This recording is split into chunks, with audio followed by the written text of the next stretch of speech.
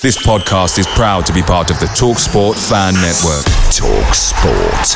Powered by fans. Hi Ellis Pod fans, it's JR here. Bert's Babes, Hoddle's Heroes, even DiCanio's Dozens. We've had some iconic lineups in our history at Swindon, just like the legendary menu at McDonald's. Parkin or Austin, sweet curry or barbecue? Why not get a McNuggets share box to enjoy the debates with your mates? And thanks to McDelivery, every drop-off could be a home win. Order now on the McDonald's app and you can also get rewards points too. No one wants to drop points at home, and with tasty rewards to earn, you won't be missing out. Only via app at participating restaurants. 18 plus. Rewards registration required. Points only on menu items. Delivery fee and terms apply. See mcdonalds.com. The TalkSport Fan Network is proudly teaming up with Free for Mental Health Awareness Week this year. As football fans, we often pride ourselves on knowing everything, from which substitution can turn the game around to the quickest route home to beat the crowds. However, when it comes to discussing feelings with our friends, we might not always feel as confident. That's why we're here to equip you with the right tools so you can reach out to those who can help. If your mates are struggling, let them know that the Samaritans are free to call on 116 123. That's 116 123. They are there to listen without judgment or pressure, 24/7, 365 days of the year. Let's all take a moment to talk more than football. Hello and welcome to The Loathed Strangers, a Swindon Town fan podcast with me, Rich Pullen. Rogers is streaking ahead and he's onside. Beautiful play! That is that! What a good shot! Far post for Shearer, goal! 4-0, that's Steve White. Steps to Mitchell, it's another goal! Incredible! Hubble! Taylor has scored, and that surely means it's the Premier League for Swindon Town now! Fantastic goal by Jan Piotr! Parkin! Austin going in! Yes! You bet! 2-0 Swindon! Danny Ward! No problem, I will win this league anyway. Richard, he's hit it. It's Gladwell! Oh, it's fluid! Hello and welcome to episode 7 of The Loathed Strangers. Thanks, as always, for listening. My guest for this episode is Chris Hamon. Chris may not have played as many games as he would have liked, but he was part of one of Swindon's more eventful periods in the club's history. He was coached by Glenn Hoddle, John Gorman, Steve McMahon and Andy Rowland. It may have been 12 minutes, but Chris is one of only 26 people to have played in the Premier League for Swindon Town. Chris played 11 times over 3 seasons at Swindon from 1992 to 1995, scoring 2 goals, including 1 in Italy. Talking to footballers like Chris Hamon encapsulates what I'm trying to do with these podcasts. Talking to the legends and the terrace favourites is something I very much want to do as well, and I look forward to those episodes. But I'm also fascinated in learning of the experiences of the rest of the squad, the people that may have not played or played a handful of games. After all, they are all part of the same squad. We discuss Chris's Swindon career in depth, plus the usual before and after. Anyway, it's time to sound the hooter for episode 7 of The Loathed Strangers. Enjoy.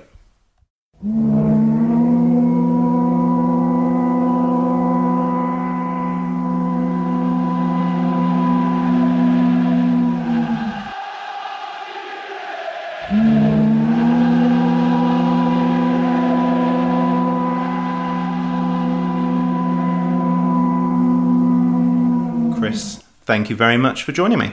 Very welcome. Who did you support as a child?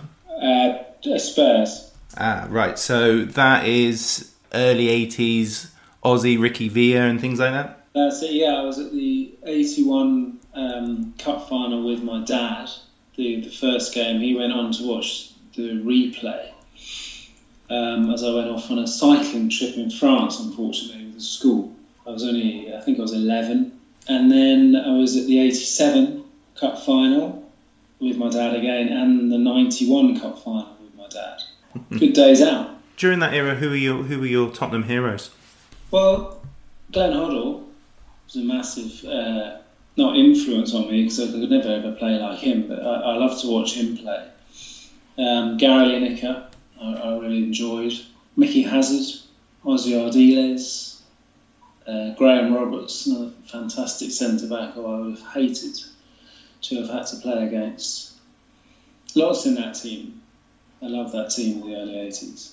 And how often, you said you went to Wembley to watch them, did you get to White Hart Lane that much? Not really, no. I remember being once at White Hart Lane. Because we live in Jersey, we didn't really get across that often. But I remember my dad taking me to the lane for an Arsenal match, which we won 5-0, which was a rarity back then. But I remember Steve Archibald and I think got a hat-trick that day. And maybe Garth Crooks weighed in with 1 or 2. I can't really remember, to be honest, but it was a good day. So when you were growing up on Jersey, what was the standard of football like at the time? It's difficult, really, because you've got nothing to relate it to. You obviously think it's pretty good. And back in the 80s and early 90s, it was really good, or relatively good, because we had so many English, Scottish, Irish young lads that are over doing the building works, electricians, plumbers, all these types of different jobs. And they increased the standard of local football. So it was fairly decent, but nothing like the UK, obviously. Do you remember what your sort of goal scoring? Because you played for St. Peter, correct? I did, yeah. Just before I came to Swindon, I was playing for St. Peter's, yeah. And can you remember what sort of goal ratios you were doing back then? Sort of, if you played 10, would you score like 6, 7, 8? I remember one year, the first year I signed for St. Peter's, Chris Jones, the manager, had said to me that he was quite friendly with Ozzy Ardiles, and if I did well for him, then he might put a word in for me. So I kept a log of games and goals, and I think I scored something like 44 goals that season. I don't know how many games that was over, but not that many. I was scoring for fun back then. I was fit and young. Curiously, did the emergence of people like Graham Lasso in Jersey and Matt Le Tissier on Guernsey create more interest in Channel Islanders at the time? From outside of Jersey? Yeah. From UK clubs? I'm not sure. I think we were still a bit of a backwater back then. And especially with quite an insular attitude over here that no one was ever going to be good enough to play professional football. And I remember that quite vividly being installed in young players' heads. And I think that sort of stunted young players' progress over here, because after having been away and not having had an amazing career by any means, I got to see what the standard of professional football was, your basic standard of professional football, and I could come back and see the young lads over here playing and remember the young lads that I played with before, and thinking that there was a whole host of them that would have made decent careers in professional football given half the chance. Well, you're lucky enough to represent Jersey, and you go to the Island Games. You score a hat-trick against Greenland. I suppose it's easy for sort of people on the mainland to giggle at such fixtures, but it must have been good to be part of those sort of competitions. It was great fun. Yeah, I was part of the first, the inaugural Island Games in the Isle of Man. I think it was 1985. We took an under-16 football team there, because football wasn't particularly established. And then I think it was 91 that we went to Åland. And people will laugh at it, it's a little bit Mickey Mouse, but for us and the other smaller islands, it was a really good, it was great fun. It was good competition at our level.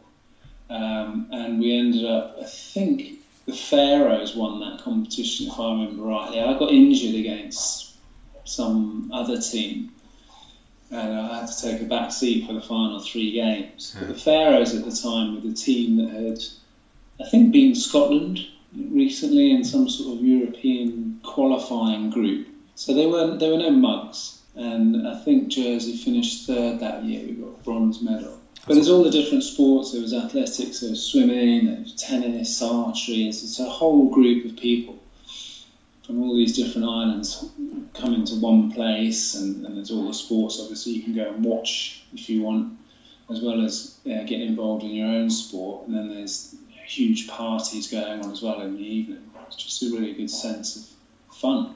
Seeing what Faroe Islands have done, that they're in the UEFA sort of qualifications, and Gibraltar are there now. Do you think Jersey should have a chance, or the Channel Islands should have a chance of competing at a higher level, or do you think it's just about right? That's a tricky one. There's a lot been said in the papers over here about that, and I've just sort of sat back and listened and watched what people have said about it. I don't know if the infrastructure is in place over here to support a UEFA bid, to be honest. I don't think the standard is up there. I think we could embarrass ourselves. Well, that's really fired up the home crowd now, and Swindon buzzing here. And Vickers, again, rather uncertain with that cross, and the shot almost comes to Mitchell. It's another goal! Incredible! How did your move to Swindon come about? Oh, well, I think I said I signed with St. Peter's, and Chris Jones, the ex-Tottenham forward, who was originally from Jersey, he'd come back here and was running this local team. And I was playing for someone else at the time. And I remember getting called to go and meet him for a chat. And we're only talking about local football, so it was nothing major. So I went to meet him at a friend's house, actually. And he said, I want you to come and play for St. Peter's. And obviously I was impressed because he'd been a professional footballer, so his opinion was worth more than probably anybody else's at that point. And I signed, and he had mentioned, if you do well, he says, I think you're good enough. I think you've got the stuff that's needed to become a professional footballer. And it's something that I'd always sort of dreamt of, never thought I'd do, not in a million years. So I thought, why not? I just won the league with the team that I was playing with, but I thought, no, I'm going to give it a chance at St. Peter's with Chris. So that first year we did really well. I think Ozzy Ardiles had finished at Swindon. So in my mind, the whole chance had gone. And it was the following year that I was doing well again, and St. Peter's as a team were doing well. And Chris approached me and said he'd spoken to Glenn Hoddle. I think Duncan Shearer had been sold and he was looking for a forward. And Chris had mentioned my name previously. So Glenn had rung him to say, can you send him over for a couple of weeks? So Chris asked me if I wanted to go. And I said, yeah, straight away. I was delivering wine, I think, at the time in Jersey. So I came over for 2 weeks trial. I think it was in sort of late Aprilish time of 90, maybe, or 91, I can't really remember. And played a few games. I was pretty bad. I remember the last game was at White Hart Lane, actually, and it was a 1-1 draw, and I managed to score a goal. I didn't know much about it, but I did score a goal, and they sent me home, told me to get fit and come back in the pre-season, the following season, yeah. So I came back to Jersey, and Chris had me at his soccer schools throughout the summer. I didn't work, I just helped out at his soccer schools, and in return he put me through my paces and sort of got me fit. And then I came back to Swindon, and that was it, really. Wow, so just that one contact was there was no other clubs, it was just Chris Jones, Swindon, yeah. Done. Was the aim to compete, because you're, 21 at the time, was the aim to compete with the first team, or were you initially told to bed in and get used to being a professional footballer? I wasn't told anything. I was sort of, I was hopeless, to be honest with you. I was really quite bad, and I knew it myself. And it was a lack of confidence on my part. So I played, I think my first game was, I know my first game on trial was the Wiltshire Premier Shield, where we beat Trowbridge. It was on some horrible Wednesday night down in Trowbridge. And I remember finishing that game and thinking, Jesus, I didn't really get a touch in that. Anyway, we'll move on. And then the Tottenham game gave me a bit more sort of inspiration, even though I hadn't played brilliantly. So the first season I'd signed, I was being left out of the reserve team, and I knew why, because I just wasn't that good. So no one really said anything, and then Glenn sent me off to Cheltenham on loan. And the first game I played for them was against Gloucester City. So that was quite rough. I sort of opened my eyes a little bit. And then he sent me off to Morton in the Marsh, which was I really quite enjoyed it because it reminded me a bit of home. It was this small little club. Mark Lawrenson played for him at the back, and it gave me a bit more confidence. I started scoring goals, and I think Andy Rowland came to watch one game, and he said, "You're coming back. You're too good for this level. We want you back." And there was a Luton game on the Saturday, I think it was. And I started on the bench against Luton, and then that's when the confidence started coming. Because I'd been so bad initially in the Resis, and then started being left out. I thought, my God, I'm going to be sent home here any minute. When you first joined the club, how did the teammates sort of help you settle? Because as you've mentioned, some of your heroes are in there. I was talking to another former Swindon player called Simon Ferry, and he told me when Charlie Austin, who's now in the Premier League with Southampton, when he joined from Poole Town, he didn't need any assistance. Was that a similar experience for you? I was in a bit of a weird position because I was 21 and I wasn't anywhere near the first team. I sort of became a bit more friendly with the younger lads. So I became friends with the likes of Andy Thompson and Marcus Phillips and Wayne O'Sullivan, who were the top end sort of YTS lads and first year pros. And never really sort of made any strong friendships with the first team. We're all buddies and stuff, but I never really. I'd go out for beers with Tomo and Marcus and the younger boys. So it was a little bit. I was sort of in limbo land. That's how I felt. I knew I was older and I should have been mixing and playing with the first team, but I wasn't. So it was a little bit difficult that way. So Glenn Hoddle's your manager. He's one of your heroes as a child. What were your impressions of him? What was his style of coaching like? He was really, really good to me. He gave me more than enough time to try to sort of bed in. He gave me a lot of chances. Because like I said, I was pretty bad to start with. His coaching was amazing. Just watching him train, for me, was amazing. His touch and just how he knew how to play football. Yeah, it was amazing watching him, training with him and playing with him. And also not just him, the likes of Nesta, Lorenzo, who was there when I first got there. He was amazing to watch and train with.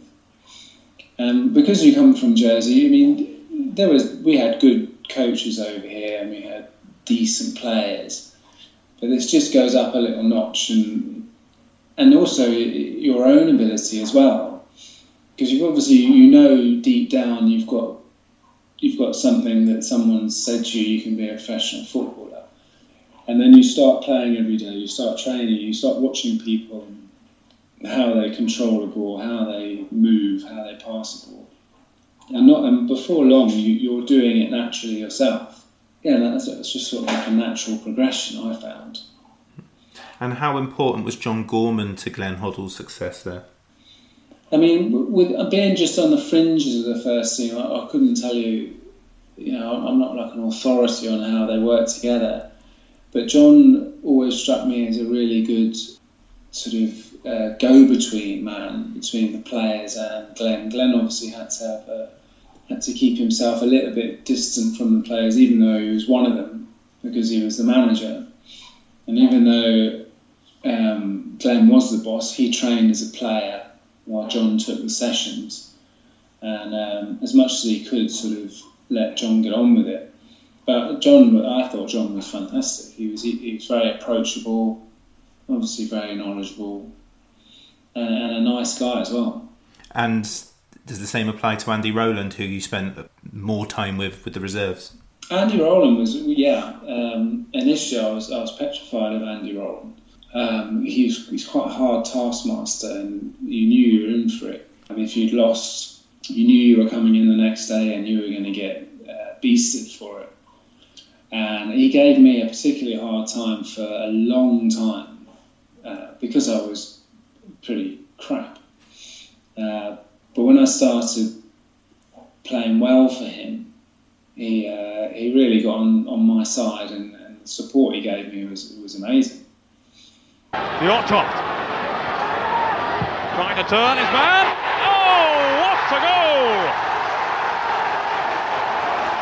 A fantastic goal by Jan Fjortoft.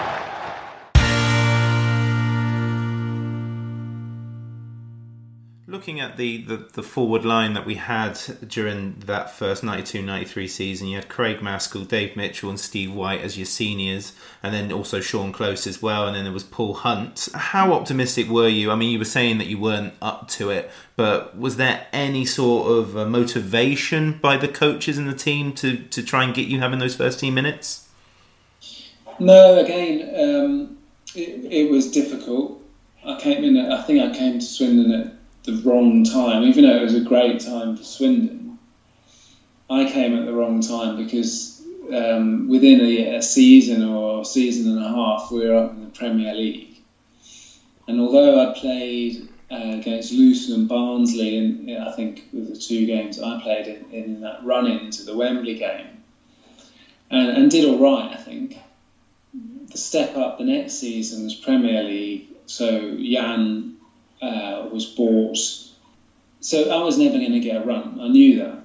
And you just go further down the pecking order. So really that whole Premier League season, I knew that I was just going to be in the reserves. And I had a decent season, I think, from what I can remember. And I got a chance to play at Newcastle because there was no one else left. I think the kit man was on the bench. It was one of those days. There was no away fans up at St James's Park, and we got humped 7-1. I came on as a sub and just ran around. I think 20 minutes, didn't touch the ball. It's 20 minutes more than a lot of other Swindon players have achieved in time. We'll go back to 92-93 and that debut against Barnsley, Luton, where you did get 8 minutes in. But I think Town score within a minute you coming on, and you provide, might be a little fluky looking at the highlights, but you provide the assist. Yeah, absolute fluke as well. And do you know what? I couldn't believe, after the game I was getting interviewed, and I remember seeing the advertiser headline, Chris Who, and it was like I'd done this sort of deft flick into the path of Paul Bowden, who I think scored the goal, coming up from left back. But in reality, I remember Buzzer going off down the right. I remember him whipping this crossing, and I thought, right, here's my chance. I'm gonna smash this one in with this header, and I completely fluffed it. I think it came off the side of my head and went behind their right back, where Zippy had made his run, and he stuck it into the bottom corner. And it looked like I'd flicked it on for him, but if the truth be known, it was a pure fluke, and it was an attempt at goal. Despite the advertiser and probably Radio Wiltshire sort of wanting you to talk to them and things like that, was there any sort of inkling that you would play again that season, or was it a surprise that you got the last game of the season appearance against Barnsley? I think I got a start against Barnsley because Dave Mitchell got injured in the warm-up, and even to this day I'm not sure if that was just a fix to give me a game. I don't know, but I was named as sub at the hotel. And then we got to the ground, and then Glenn said to me, Dave is injured himself in the warm-up, you're starting. So I had no idea that I was going to start, but I felt comfortable until the end of that game when I got taken off, and I wasn't particularly impressed. And then we had the punch-up in the dugout. Oh, wow. Who with? John Gorman. Yeah, was it just like one of those heat of the moment as you're coming off? Yeah, it was. I played. I think I got taken off around about 80 minutes, and I'd sort of run myself into the ground, and I'd had the feeling that the Maskey up front was sort of holding back a little bit because it was a nothing game, and we knew we had the playoffs coming up against Tranmere, and he hadn't really done too much, and I was getting pulled off after 80 minutes. Mickey Hazard had gone off before me, and I wasn't very happy about it. And so, and later on, I was told I had no right to an opinion. But anyway, I was walking towards the dugout, and I think I was letting my feelings known to John Gorman. And I didn't throw my shirt. I think I took my shirt off or something. And anyway, the stand that were looking directly at me were all cheering. And I got into the dugout. And I said to Mickey Hazard, I think I kept moaning to Mickey about it.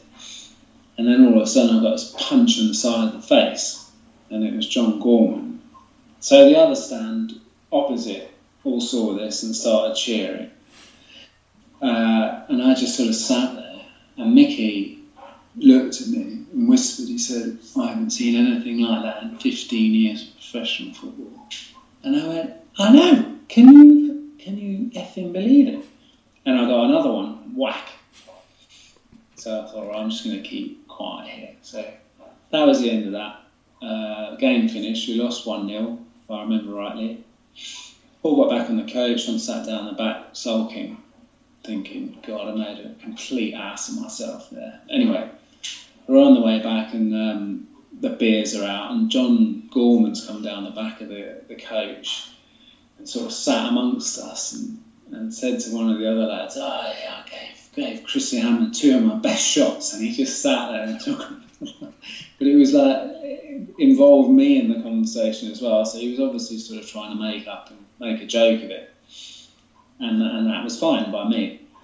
So I think the next day or the day after at training, Glenn pulled me to one side and he said, I just want to talk to you about the Barnsley game. And I was like, yeah. And he said, I just want to let you know, he goes, I don't expect that sort of behaviour off a rookie. And I said, okay, I understand that, Gaffer. I apologise. And he says, look, everyone gets upset in the heat of the moment. He says, but, that sort of behaviour is unacceptable. And I said, yeah, point taken. And that was that. That was the end of that sort of issue. In the documentary of the 92-93 season, That's Football, which I think was on Channel 4, during the playoff second leg at Tranmere, they have a lot of footage on that bench up at Prenton Park, and it looks like a hostile atmosphere. You've got like Mickey Hazard and Steve White pacing. You've got like Eddie Buckley and Kev Morris smoking his pipe, and John Gorman's going spare. So I imagine if you do anything out of line, you probably get a whack around the head. Yeah, it's understandable. I mean, he wouldn't get away with it today.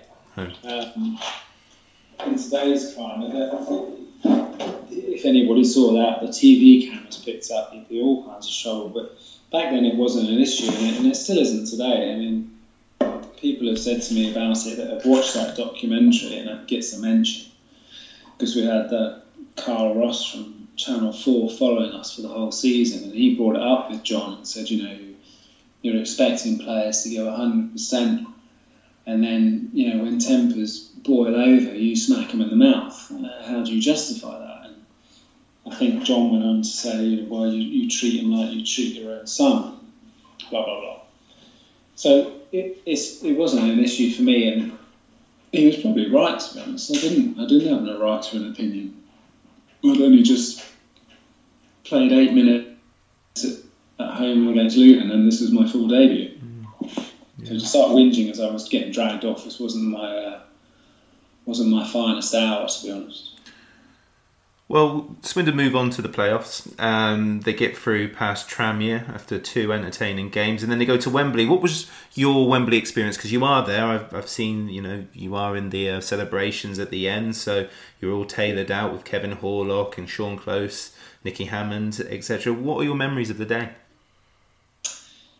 I just remember it being an amazing day. I remember because we went up the night before. We stayed in a hotel somewhere. Don't ask me where, but we stayed in a hotel somewhere before that. And on the way to Wembley, I remember the lads choosing songs, I think. They had to choose a song. Someone from GWR, I can't remember his name. Oh God, he had sort of curly hair, I can remember. He was going around all the players, individual players, asking them for their favourite song anyway, and that's what I remember about the coach trip to Wembley. Wembley, I remember walking out on the pitch before the game, because we were, like you say, we all had our suits, and I was just amazed to be part of the whole thing. Anyway, and then we all went back in the changing rooms, and obviously the grounds filled up, and I was late. The teams went out. We were supposed to follow up the old tunnel, turn right, and then walk around to the dugouts. And it's not Stuart Mack. It was something like that anyway from GWR stopped me at the top of the tunnel and asked me a few questions for the radio. So I was sort of left by myself to walk all the way along past the Leicester fans to the bench. And the abuse I got walking down that track was hilarious. That's what I remember about the beginning of the game. And then the game everyone knows about, it was just a complete sort of roller coaster. And then a great finish, great atmosphere. Everyone's running on the pitch. I remember the scenes in the dressing room. Leaving Wembley, the beers on the coach, and pulling off the M4, and the roads just being lined with people. All the way into town, took hours to get into town, and then we had some sort of dinner. Can't remember where. I'm talking like some sort of 80-year-old, like it was 60 years ago. Like it was at some sort of hotel. And I was flying out to Cyprus the next day. I booked a holiday with a mate of mine from Jersey. So we had the dinner and all the drinks and stuff like that. I remember actually getting in my car, and the plan was to go and see the girlfriend at the time in the Old Town. And the Old Town was absolutely jumping, full of people hanging off roofs and coming out of bars. It was absolutely jam-packed. And as I'm driving through the Old Town, she'd never been behind the wheel. I bumped straight to the back of another car. I thought, Jesus, here we go. And the guy jumped out. I had the Wembley suit on, and he was like, hey, just carry on. So I managed to pull round and made it to the girlfriend's house, luckily. And the next day I went off on holiday. So you're in Cyprus, and Glenn Hoddle goes. Yeah, I remember seeing it on the news. So how do you process that? Well, Glenn had given me a 2-year deal towards the end of that season, so I knew I had a 2-year contract, and I was quite upset. I thought, because he was sort of starting to like me. I had really liked him. He knew me as a player, and my initial thought was, oh no, someone else is going to come in. They're going to think I'm rubbish, and that's going to be the end of it. And without knowing what was going to happen, with John taking over, I didn't know at the time what was going to happen. I just sort of shut down and enjoyed the rest of my holiday, and I was going to worry about it when I got back. Well played, Hoddle.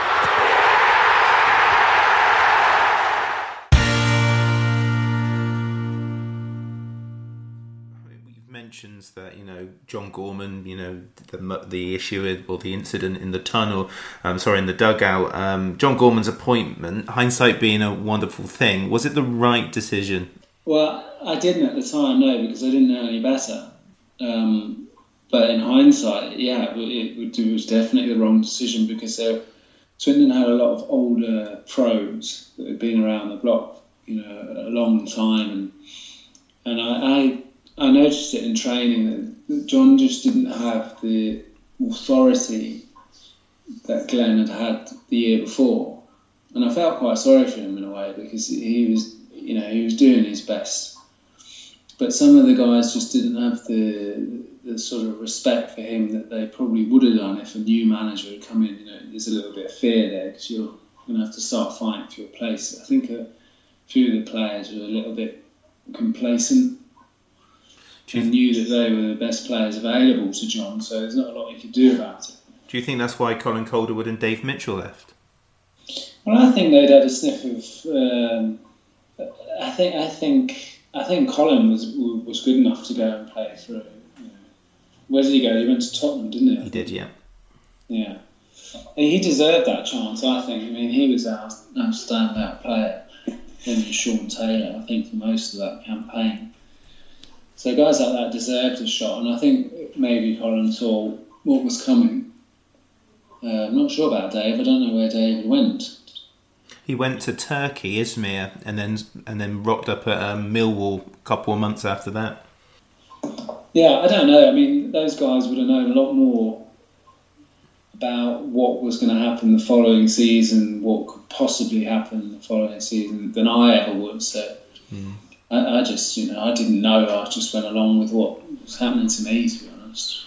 Well, Dave Mitchell, Sean Close and Paul Hunt leave. Maskell leaves in the winter of the Premier League season, but we get Jan Fjortoft. Andy Much comes in, and as you've mentioned, Keith Scott as well. Later in the season, Frank McAvenny turns up. Was it frustrating? Were you like in the background going, here I am, I'm here, pick me, but all of these players are coming through? I was, yeah, because I was doing really well. The reserve team was doing really well. There were some good players in that, and we all felt that we deserved a shot, and that's maybe a bit naive or a bit arrogant, I don't know. But because the first team weren't doing particularly well each week, I guess a lot of us thought we could do better than that, even though we probably couldn't. That was a feeling amongst a few of us, I think. Well, Jan Fjortoft almost leaves, doesn't he? Because he can't score to save his life to start with, and then he can't stop scoring later on. I think a few of us thought, what do we have to do? Do we have to start missing 20 chances a game to get our chance, or what? It was one of those. I think that's just the way football teams work. Why didn't you go out on loan during the Premier League season? I don't know. Because nowadays, I mean, I guess reserve team football was far better standard back then. The combination league it was past its heyday, but it was still very competitive because you're playing the London sides and things like that. But it just strikes me as bizarre that, we're a top 20-odd team and they're not sending players out to third tier or fourth tier level. Yeah, that didn't really happen. I told you the two teams that I got sent to the year or two before were Cheltenham, who were a conference team at the time, and this Morton in the Marsh. But I actually don't remember anyone else going up. I think there was talk of Sean Close going to Bournemouth, back on loan. I'm not sure if he ever did. Adi Vivash, I think, may have gone somewhere on loan. No, it wasn't really an option, as far as I remember. You've mentioned your one game of the Premier League season, which happened up in Newcastle, the 7-1, where there's no fans, as you've mentioned as well. I mean, it's a drubbing, but like I said, they're 20 minutes that not many other footballers in a Swindon Town shirt can ever say that they've had. Is that game kind of like just one of those things? Is it something that you look back and go, you watch Match of the Day or whatever, and you go, I wore that Premier League badge on my sleeve, that's crazy. Do you still have the shirt? Is it a thing for you, or is it just a game?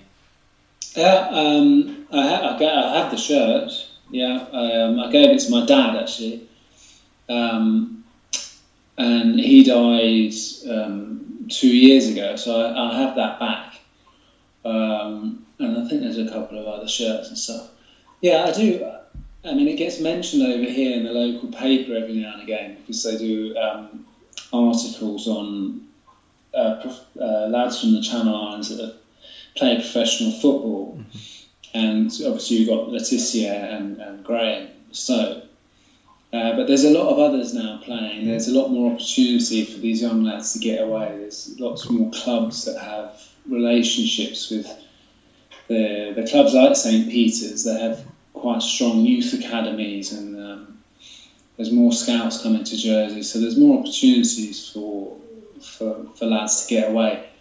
But the Premier League thing always gets a mention. And Chris Hamon, who played against Newcastle as a youth substitute, whatever year it was. I am proud of that for sure, because I thought, I never once thought that I would even play professional football, let alone play in a top league, even if it was just for that sort of brief 20-minute embarrassment. So yeah, I am proud of that, but it's becoming a little bit embarrassing hearing about it now. You cover you keep an eye on sort of Channel Islanders in England and elsewhere.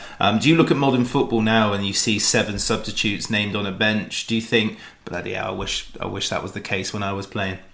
Well, I wish the wages had been the same. Yeah, I don't know. Sometimes I look at the Premier League and I think, it's really exciting. It's probably the most exciting league in the world, I would imagine. But sometimes I find it a little bit sterile as well. I prefer watching Championship football, to be honest. There's a bit more sort of blood and guts about that, and I think that's what football's about. Sometimes the Premier League football is like I say, it's quite sterile and dull. Swindon were quick out of the blocks against Notts County, too quick for keeper Paul Rees, who allowed Chris Hamon to score his first league goal. Swindon go down, they concede their 100 goals, it's done, but the new season, your 3rd season, we're back in the 2nd tier. We're among the favourites to get promotion. Summerby and Moncur and their moves to Manchester City and West Ham respectively. We bring in Mark Robinson and Joey Beecham in what is for Swindon extortionately high fees. Was there plenty of optimism within the setup after the Premier League season to bounce back? I don't think so. I don't think anyone. I don't remember that being a goal for anybody. I think people are a lot more realistic. Like I say, I was just on the fringes, but I wouldn't imagine that was the number one priority was to get back into the Premier League. I don't think that was going to happen. I've got to ask, you might not have associated yourself with him, just as another teammate, but Joey Beecham, because he is Oxford through and through, he turns up after his very well-known brief stay at West Ham United. Was he absolutely focused on Swindon Town, or did he find himself in a situation where he couldn't go back to Oxford, so the next best thing was a more local team like Swindon?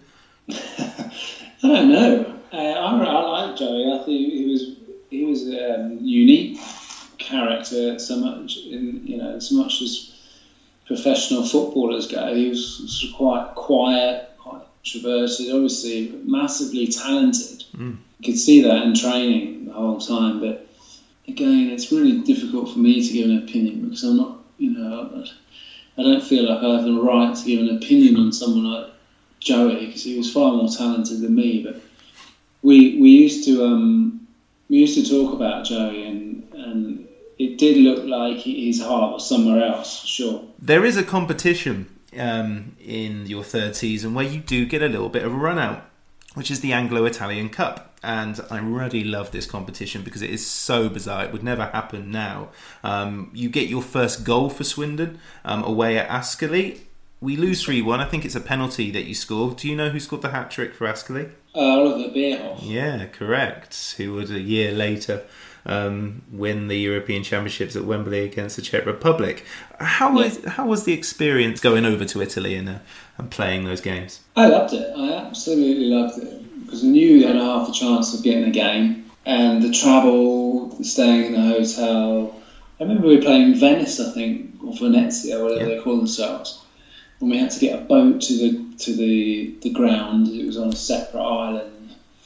I remember the mosquitoes being the size of seagulls, sitting on the bench, and me and Andy Thompson slapping these mosquitoes on each other's thighs as the game was going on.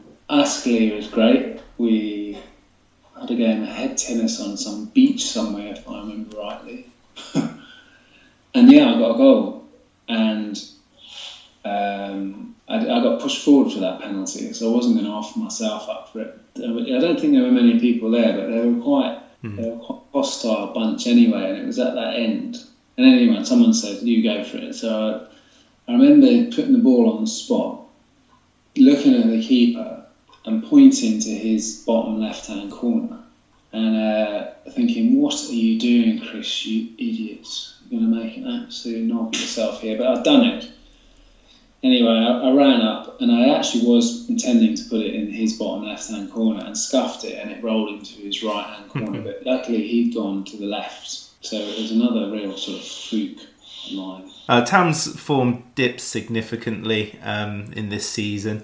John Gorman is sacked in the November, and one Steve McMahon arrives. How different was his approach to management and to yourself? Well, straight away, I remember I think I played against Marine in the FA Cup third round, and he watched that game. And then there was another game I think I was involved with the following week, where he was manager, and then we all got sent to see Ricky Hunt, who was the MD of Burma Castrol, and a new 2-year contract was on the table for me, and I had to go and speak to Ricky Hunt about it, which was a bit weird. I didn't. It was different, put it that way. You know, I mean, he was another big name. He was another big name from my childhood. Obviously, that Liverpool team that won everything. A little bit scared of him as well. But he didn't really have too much time for me. I think I played Notts County, that's right. We played Notts County and I scored. And I think we won 3-0 maybe. Correct, yeah. And I did alright. So the next game was a live match at Wolves. I think it was the last game of the season. Yeah. And I thought I had a pretty good game there. Me and Pete Thorne played quite well up front, and that was the end of that season. And I think we all got put on. I remember, I think I've got a back page of an Evening Advertiser somewhere. The headline was Swindon Town for sale, and it was literally the whole squad of people that Steve McMahon had put up for sale, whether they be free or for a sort of small fee. And I remember driving back from Wolves after that game, thinking, yeah, this doesn't look good really, to be honest. So I came home for the summer and decided that I wasn't going to go back. So I rang John Pollard, the secretary at the time, and said, look, I'm thinking I'm not going to bother coming back here. And cut long story short, I came back and we sorted out a deal for this contract that had been signed, and that was that. I left. I stayed in Jersey. What was their logic of... I say this respectively, of course, because you don't feature that much, but they're going to give you 2 more years. Yeah. That seems bizarre, given that you're not 20, you were about 23 at the time. I mean, is it because you were doing enough? Did they see something in you, or it was just about retention? I don't know. No one really spoke to me. That's what I found really weird. And we got sent to see the managing director of some oil company to organise the contracts arrangements or deal, and I hadn't spoken to Steve McMahon at all. Andy Rowland was pushing for me. He was doing well for me. He wanted me in the team because when he took over, I think he was interim manager for a while. He had me involved in squads all the time. So, and Ross McLaren as well. He sort of fought my corner a bit. But I remember having a conversation with Mum when I came over to sort out the contract arrangement. I remember him telling me that I was going to probably be sort of 4th, 5th choice striker, even though playing up front wasn't my preferred position. And I just thought, okay, I thought I've had enough of this. I was starting not to like football. I thought it was becoming a bit of a drag, to be honest. It wasn't working out as I'd liked it to. And there was no chance of a move as far as I could see. Whenever I see your name, I think of one moment, and it's after the Notts County game, in fact. After you scored the goal, BBC Radio Wiltshire, whatever they were called at the time, interviewed you after the game, and I think the commentator was like asking you about your optimism about staying, and I'm only a kid at this stage, but I just remember you were very like, meh, yeah, maybe. No, we'll see. You didn't sound optimistic at all, and well, you've just explained all the reasons for that, but I'm just blown away by a 2-year deal. But it doesn't surprise me of that era and the ownership and how they operated, but absolutely crazy. That last game against Wolves, it must have been good having like people like Wayne O'Sullivan, and you had like Jamie Pittman, Ben Worrell, who I imagine they were a bit younger from that youth team setup, but they were very much around the year before, so it must have been good to see them and Eddie Murray getting minutes. Yeah, Yeah, it was great, and it was great for me because it was a little bit more. You feel a little bit more comfortable around the lads that you've played with for so long. You feel you gel. It's much easier to play in a game like that, and I thought we did well. And it was a decent game, but it was great to see them playing.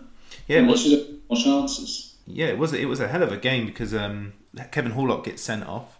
And then they score the penalty, and then when Peter Thorne goes straight up and he instantly equalises, it was a hell of a game. Kerr had made the run ahead of him. This is White. He's lost the marking. Now Mott. And what joy he will take from that goal.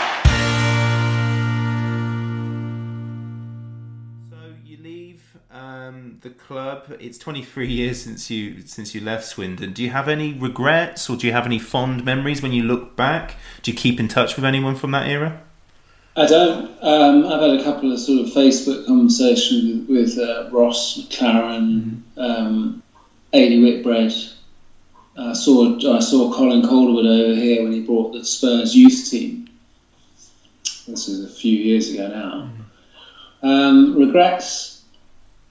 I can't say I do have regrets. I mean, there's regrets in the way that I didn't get a really long football career, but I know at the time I'd had enough of it. And looking back, I'm sort of really quite proud of becoming a professional footballer in the first place. So I'm sort of happy with that. And the way my life has gone after that, it's probably worked out for the best, to be honest. So I had a 14-year career as a paramedic, which I probably wouldn't have got if I'd stayed around playing football for too much longer. And your career as a paramedic takes you all over the place, no? Yeah. I was in Afghanistan in 2009 on a sort of training secondment. We were teaching on more remote trauma medicine in Kandahar Air Base, so that was good. A bit different to getting the gossip from the treatment room with Kevin Morris. Yeah, that was the highlight of the week, going to see him in that treatment room. You could learn a lot of stuff in that treatment room in 10 minutes. Chris, thank you very much. You're welcome. Inside the box to Moncur. Good run by him, and now Pascal.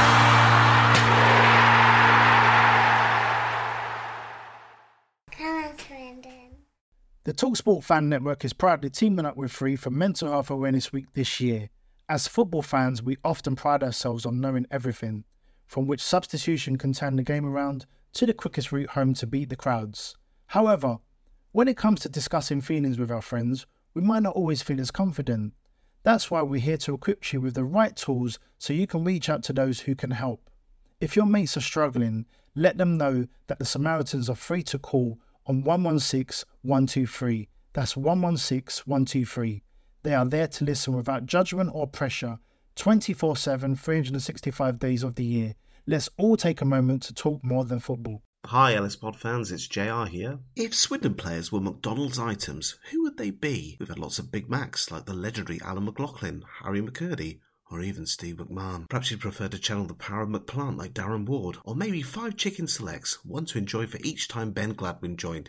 Yep, there's one spare, but there's still time. And you don't need Super Scouts or data solutions to get your hands on any of these. McDelivery through the McDonald's app brings them all to you. At participating restaurants, 18+. Serving times, delivery fee and terms apply. See mcdonalds.com.